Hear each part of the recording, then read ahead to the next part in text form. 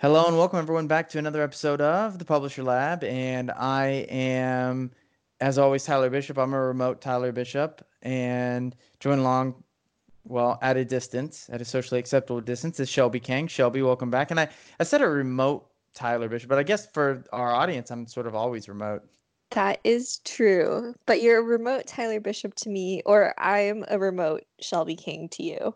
So it goes both ways. But yeah, I guess we are always remote to our listeners. But maybe one day we'll consider doing like I don't know, something in person. Who knows? I know. Well, I mean, at this point, I'm pretty sure everybody listening to our podcast is ready to do some things in person and, you know, awaiting our opportunity and patiently awaiting our opportunity to do so. So strange times as always, and hopefully this podcast can be a slight distraction, even though I'm sure the coronavirus and our the global pandemic will be a topic of discussion throughout many episodes for the future. Yeah, definitely. And of course, our first topic is pandemic related or coronavirus related, and it's from Adweek. So the title is What Are Sports Media Companies Doing Without Live Games? So, of course, there are no live games going on right now, and editors of major sports media organizations say it's been a challenge, but it's forced their newsrooms to kind of think more creatively about what coverage might be possible. So, they're really focusing on covering more evergreen and historical aspects of the sports industry. So, Bleacher Report coverage has included interviews with different players.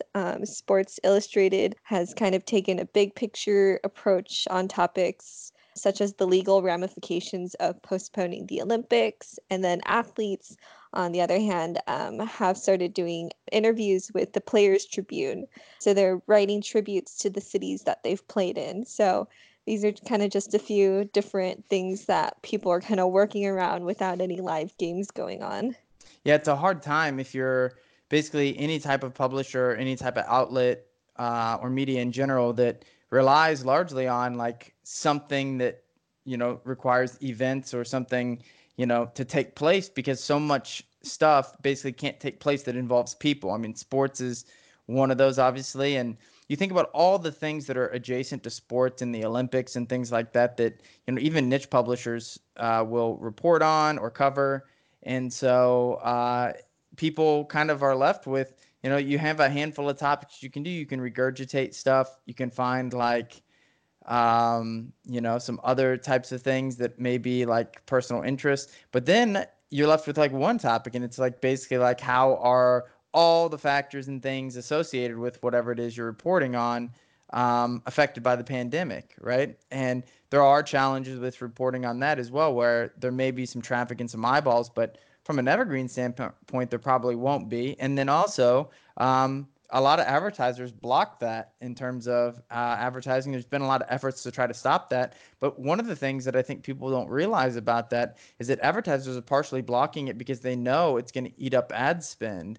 And so one of the fastest ways to just ensure that they're not just like blowing up their ad impressions is to just block all the new coronavirus related stories and media.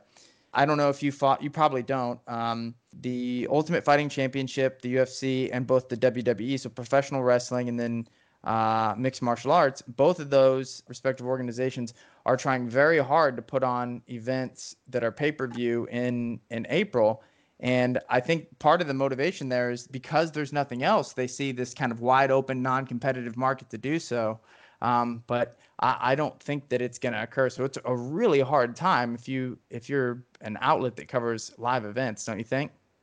Yeah, definitely. I think the good thing about the sports industry or sports is that sports fans are kind of always going to be like lifelong sports fans. So when this is all over and when we're on the other side of this, in terms of sports, I think it'll ramp up really fast. I actually have a different take, partially.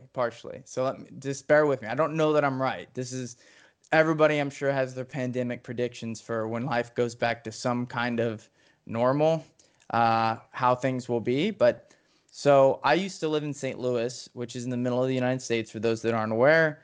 And the National Football League had a sports team there called the St. Louis Rams. And the St. Louis Rams were my favorite football team. I was a diehard fan and went to every game, was a season ticket holder. And that team got up and left the city of St. Louis and moved to Los Angeles, California. And everybody in the city hated it. It was a big ordeal. And even though I relocated to Southern California as well, to this day I hate the Rams, and I actually like do not follow football near as closely as I used to. And partially just because I'm not an engaged, I had this kind of like period of time where the team had moved. I didn't really have a team.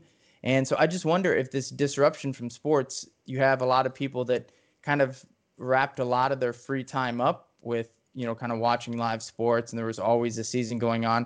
Without that, I kind of wonder if people won't find something else to occupy their time. And I actually think, I mean, you see this after, holdouts because of like players unions and stuff. Some sports will take a hit in terms of viewership. I actually wonder how hard a lot of organizations and associations will have to work to get their audiences back, believe it or not. Yeah, that is an interesting thing that we'll kind of have to wait and see. Me being not an avid sports fan, I actually did forget about, team loyalties and things like that. So it's interesting that you bring that up. I actually think that this is a huge opportunity for esports. I'm not a I'm not somebody that's ever really watched Twitch ever, and not a fan at all of like watching esports. But I will say that to me, it sticks out that this is one of few things that people enjoy watching. It's big globally. That all of a sudden there's no other sports, and I think people are desperate, and it's like, hey, this is something competitive that actually is still happening. I think people will be interested. So I actually think that that's an area that'll grow. Right. The next topic I have is from DigiDay, and it's titled "With Ad Rates Falling, Snopes Can't Keep Up with Coronavirus Misinformation." So, in the last 30 days, fact-checking site Snopes has had a 44% increase in traffic over the previous 30-day period. So, that's more than 36 million unique visitors. And readers are just trying to kind of debunk the fake coronavirus news that's circulating right now. But despite that, the company's ad rates are shrinking. So the VP of Operations, Vinny Green, says that there's been a decrease in CPMs as they've reached the end of Q1, with expectations that it'll drop off a cliff with the start of Q2. Another issue is that they're a bit of a bootstrapped media company, and despite there being a higher volume of news to fact check, their business model isn't really enabling the company to hire more people to the newsroom right now. So, although they've scaled back their routine content production so staff can focus on the most pressing news, they're kind of stuck between burning out employees by chasing this traffic or telling their staff that they can't treat this, they call it infodemic, any differently because they literally can't afford to. So in December, Green told DigiDay that advertising was, this was a weird word that I had to look up, but antithetical to Snopes' mission. So I Yeah. looked it up and it was like conflicting with their mission, I suppose. And their goal was to transition to being mainly reader revenue funded through a membership model. So they currently have 75 100 founding members with a founding membership cost to be at $30.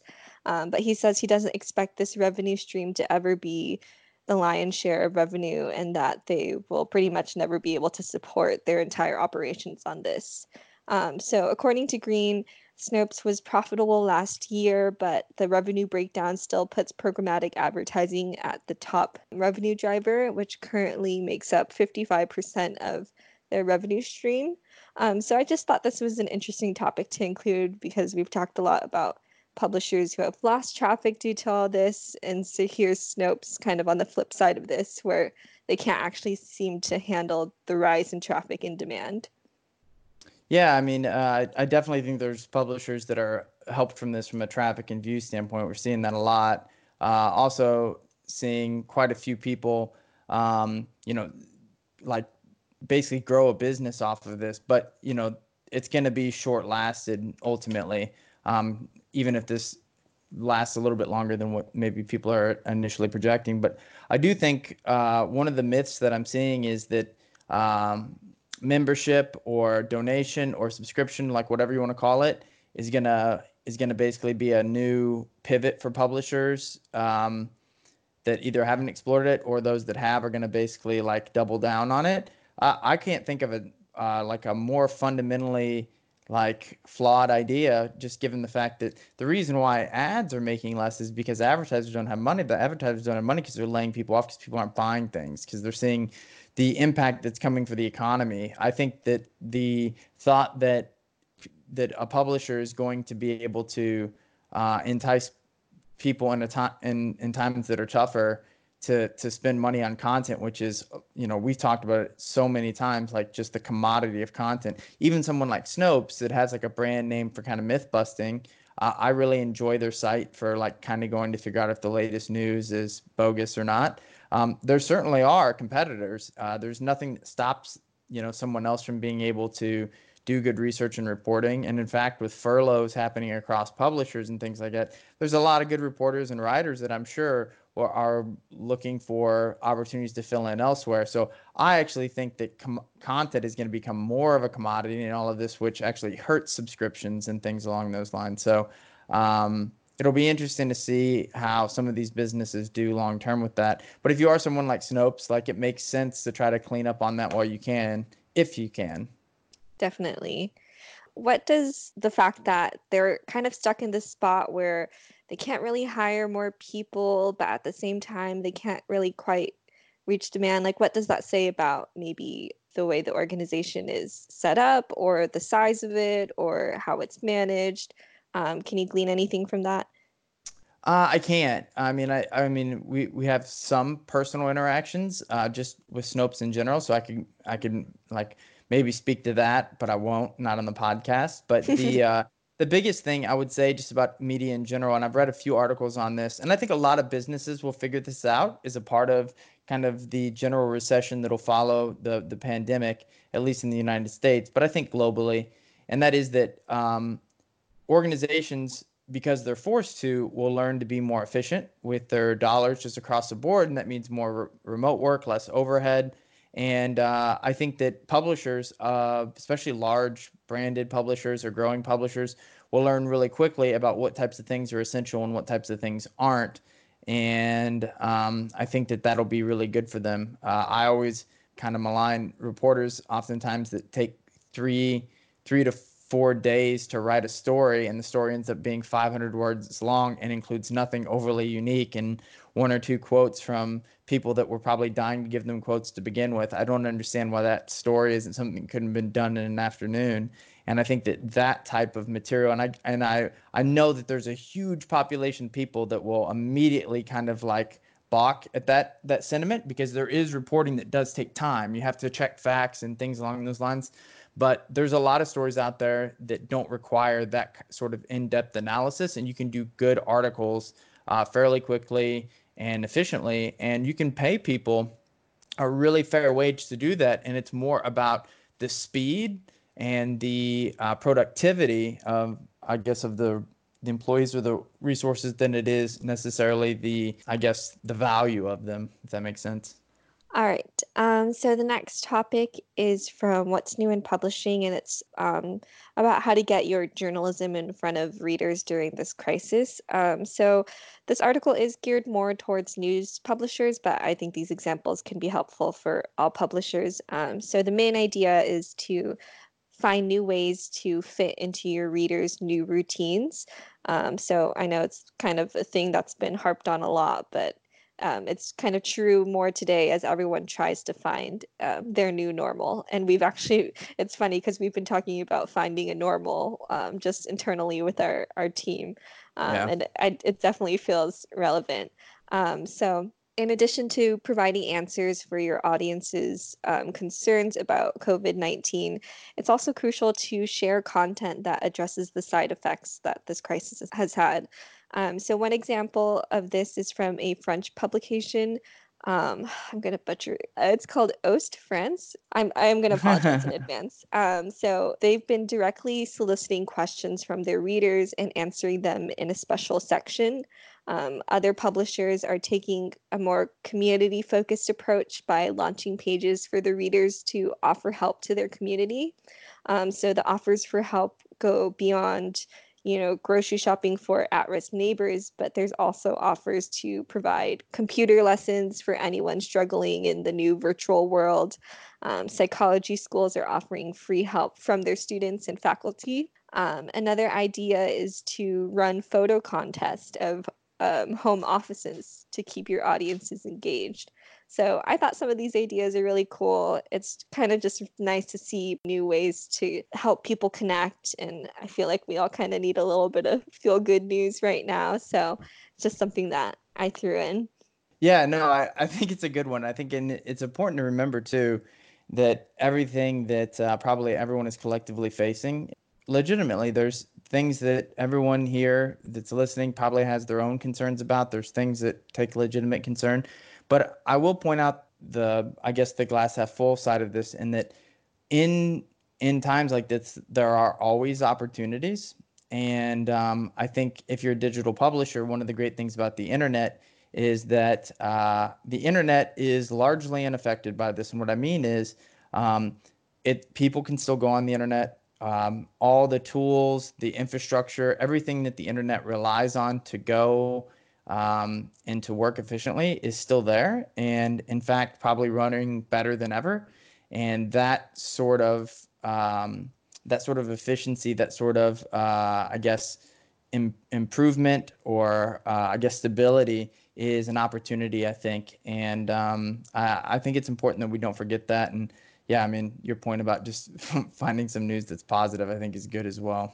All right, so the last topic I have on deck is from Search Engine Journal, and it's about the new Chrome 81 update. So sometimes websites will load as HTTP without redirecting to HTTPS, and there are also situations where a site might have old images that are coded with HTTP instead of using relative URLs. So what Chrome 81 will do is it'll change the HTTP URL of images to HTTPS. So that way they're calling it auto upgraded to a more secure protocol. So this change is important because there are no fallbacks for this. So if an image cannot be loaded via HTTPS, then Google will not show the image and it may potentially break a web page. So Google, of course, they have reasons for why this will benefit. So the first benefit is that user experience is improved by delivering a website within a 100% secure environment. The second benefit is that the speed of the site is improved since insecure image content may no longer be downloaded. And the third benefit is to the web publisher because the security warning can be removed and there will no longer be that not secure site. So I think it's funny that Google had to come up with a few reasons to why people should like this update, but that's just a new update I wanted to include for people in case they run into any issues with that. Well, so what's funny is I agree with Google in that I think this is a really good update. Actually, believe it or not, the reasons I think are the funny thing. So the first two reasons are basically solutions that Google is both creating the problem and then saying that they're the solution for. And then the third one is exactly the benefit of it. And that is that right now it's very frustrating if you're a publisher, and usually this happens when you have older pages and you've moved a site from HTTP to HTTPS. There's still either images in your database or images that were located in on other domains or someplace else, or just didn't get moved over properly. There's a lot of different reasons why. And so what happens is you get that mixed content warning on usually older pages or articles, or you can get it sometimes when you freshly move over a site from HTTP to HTTPS. And so what Google is saying is like, don't worry about that, because what we'll do is we'll automatically serve that image in the HTTPS version, which in most cases, usually all publishers have to do is figure out why that image is not being served HTTPS, and then just simply change the canonical for that, subdirectory or whatever it is in their on their website. And all you have to do is find that image URL and then just add an S, and it's going to serve secure anyways. The exception is whenever it doesn't, and you're getting that image from someplace else that's not secure, in which case you're going to get the little image missing thing, or I don't know, Google saying it might break the site. What I think they mean is that if it's CSS or something fundamental to the way the site displays, it's going to show basically junk, and so it's not going to display correctly. So I actually think it's a good thing because I think there's a lot of publishers that have this problem and don't really know how to fix it. And so this way they can stop getting those mixed content warnings and not secure stuff.